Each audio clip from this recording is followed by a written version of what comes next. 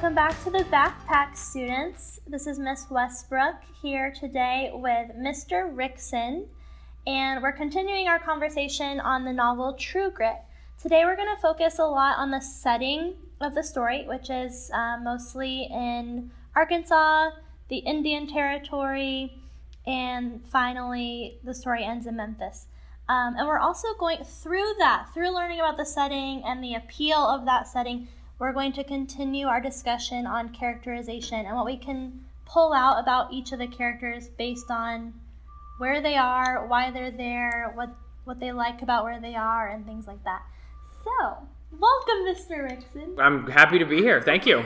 So, the story starts in Arkansas, and then Maddie, Rooster, and LaBeef go on their adventure and their journey into the Indian Territory. So can you give us some description of what the Indian Territory was like? So the Indian Territory, so if the students ever flip open a textbook and you look at an old map of post-Civil War United States and you'll see the various states, you'll also see a bunch of territories in the western United States that aren't states yet.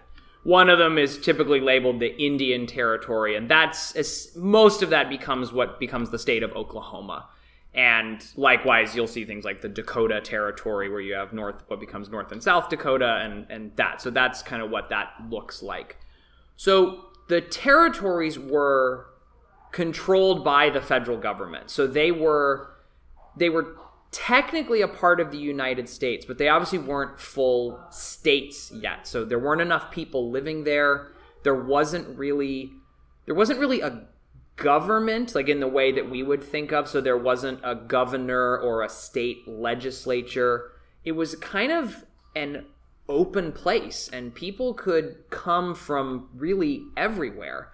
And especially historically, as you think about America's settled sort of on the eastern seaboard, and we have those big cities like Boston and New York and Philadelphia.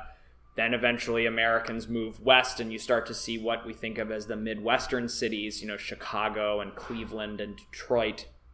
Well, people are looking for more space and more land and more opportunity, and places like Indian Territory, or what becomes Oklahoma, were these places where you could kind of start over again, where there was lots of open farmland. I mean, it was just as far as the eye could see. And there wasn't a government or a regulation there. So on the one hand, that was awesome, because you could go and sort of, forge a new life for yourself.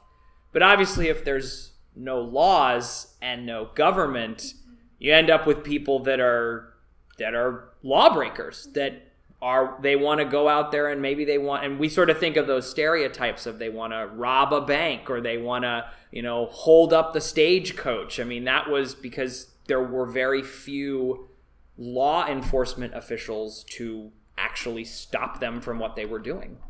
That's really interesting how there was the appeal to it, but then also like the downside of it, with being a lawless sort of free-for-all out there. So students, think about the appeal that type of place would have for a character like Rooster. You also kind of think about the fact that Maddie has to, we think of, okay, so Maddie's father has been killed. And when you think of, right, if the students have ever watched like a CSI, right, or Law and Order, yeah. When somebody is murdered and there is a suspicion that obviously a crime has been committed, the police show up, they take evidence. But there's like a procedure to that. With Maddie, she has to kind of do all that by herself, right? It's not like somebody's going to come, she's going to, call, she obviously has no phone. She can't call the police department. There is no police department. So she has to go out and find somebody who will actually bring the people who killed her father to justice. And that's also some of that lawlessness, the fact that this young girl sort of has to take this into her own hands and find somebody who will kind of, make right on what's happened in this circumstance. So, as we've mentioned a couple times, Rooster's role is a U.S. Marshal. How is that different than today's police officer, today's law enforcement?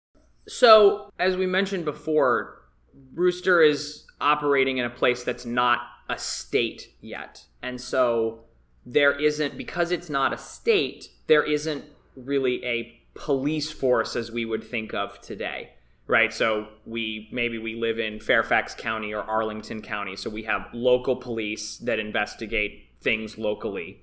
We have state police, so if you've ever seen a state trooper on I-66, right, and those gray cars. But we also have federal law enforcement, and typically that's the form of what's called a marshal or a U.S. Marshal.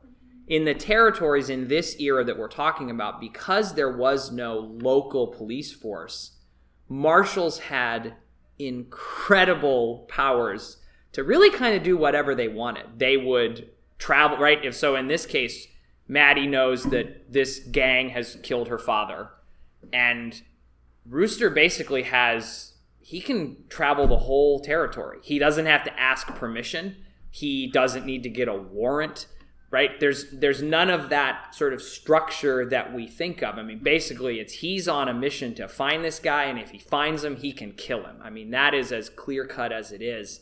And so because of that, he is really powerful. And just like we were saying, like, some people might use that power for good and to do the right thing, but I think it raises questions about, given how, like, if you give somebody that much power and authority, are they going to abuse it? Are they going to do bad things to people? So it raises a lot of questions about sort of the complexity of sort of who the marshals were. And there were bad marshals. I mean, there were guys who were really, really awful because they got hungry on power. They loved having this ability that they didn't otherwise have. So Mr. Rixon just said that some of the marshals got a little power hungry, or maybe a lot power hungry. And, they had this power to hunt down the bad guys using their force. But something to think about is, was that always the right thing to do? So I want to draw your attention to a passage towards the beginning of the novel when Rooster is in court, and the prosecutor, I believe, is asking him how many people he shot in his career. And he says, "I never shot nobody I didn't have to." Then the prosecutor says, "That was not the question. How many?" He says, "Shot or killed." Then he says, "Let us restrict it to killed so that we may have a manageable figure. How many people have you killed since you became a marshal for this court?" And Rooster says, "Around 12 or 15, stopping men in flight and defending myself." So what does that tell you about him? We're going to be talking about this idea of revenge versus justice. And even within justice, it's not like a black or white, clear-cut sort of thing. But something to think about is, was Rooster acting justly? Was he really killing out of self-defense? Was he really killing people in situations that warranted that? All right. Is there anything else you wanted to tell us about the Indian Territory? I mean, I think that, and I think especially as students are reading the book, or maybe you might be familiar with the film, the more recent, it's a couple different adaptations of it. It really just kind of fits into this idea of the American West. And, right, we have this sort of romantic fascination with the West, right? This idea of people, cowboys and people with, tin stars and, 6-shooters. But I think really the book is representative of this idea that the West for a lot of Americans was viewed as sort of this place of opportunity. That it was, and that's really been our trajectory for the past, 200 plus years, is that we've always moved from we went from the Atlantic coastline to, the Mississippi Valley, and then onward to the Rocky Mountains and the Pacific Ocean.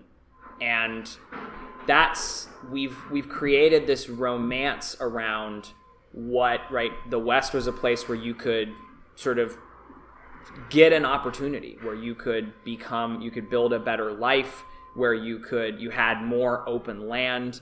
And again, there was obviously a period where, because there were very few laws and very few restrictions, there was a lot of social and political freedom. But again, that's where you get this mix of people who wanted to take advantage of that, who knew that if there wasn't going to be anybody to stop them, they were going to abuse it and they were going to do bad things to people. But I think we've created, whether it's through movies or through television, we have definitely created this vision of what the West is. And a lot of it is true. I mean, there's a lot of truth in the dramatization of what it ultimately looked like. Great. Well, thank you so much. We loved having you for this podcast. Thank you. Thanks so much. Maybe later in the year we can bring you back for some more knowledge. That'd be great. I'd love it. Thanks. Awesome. Thank you.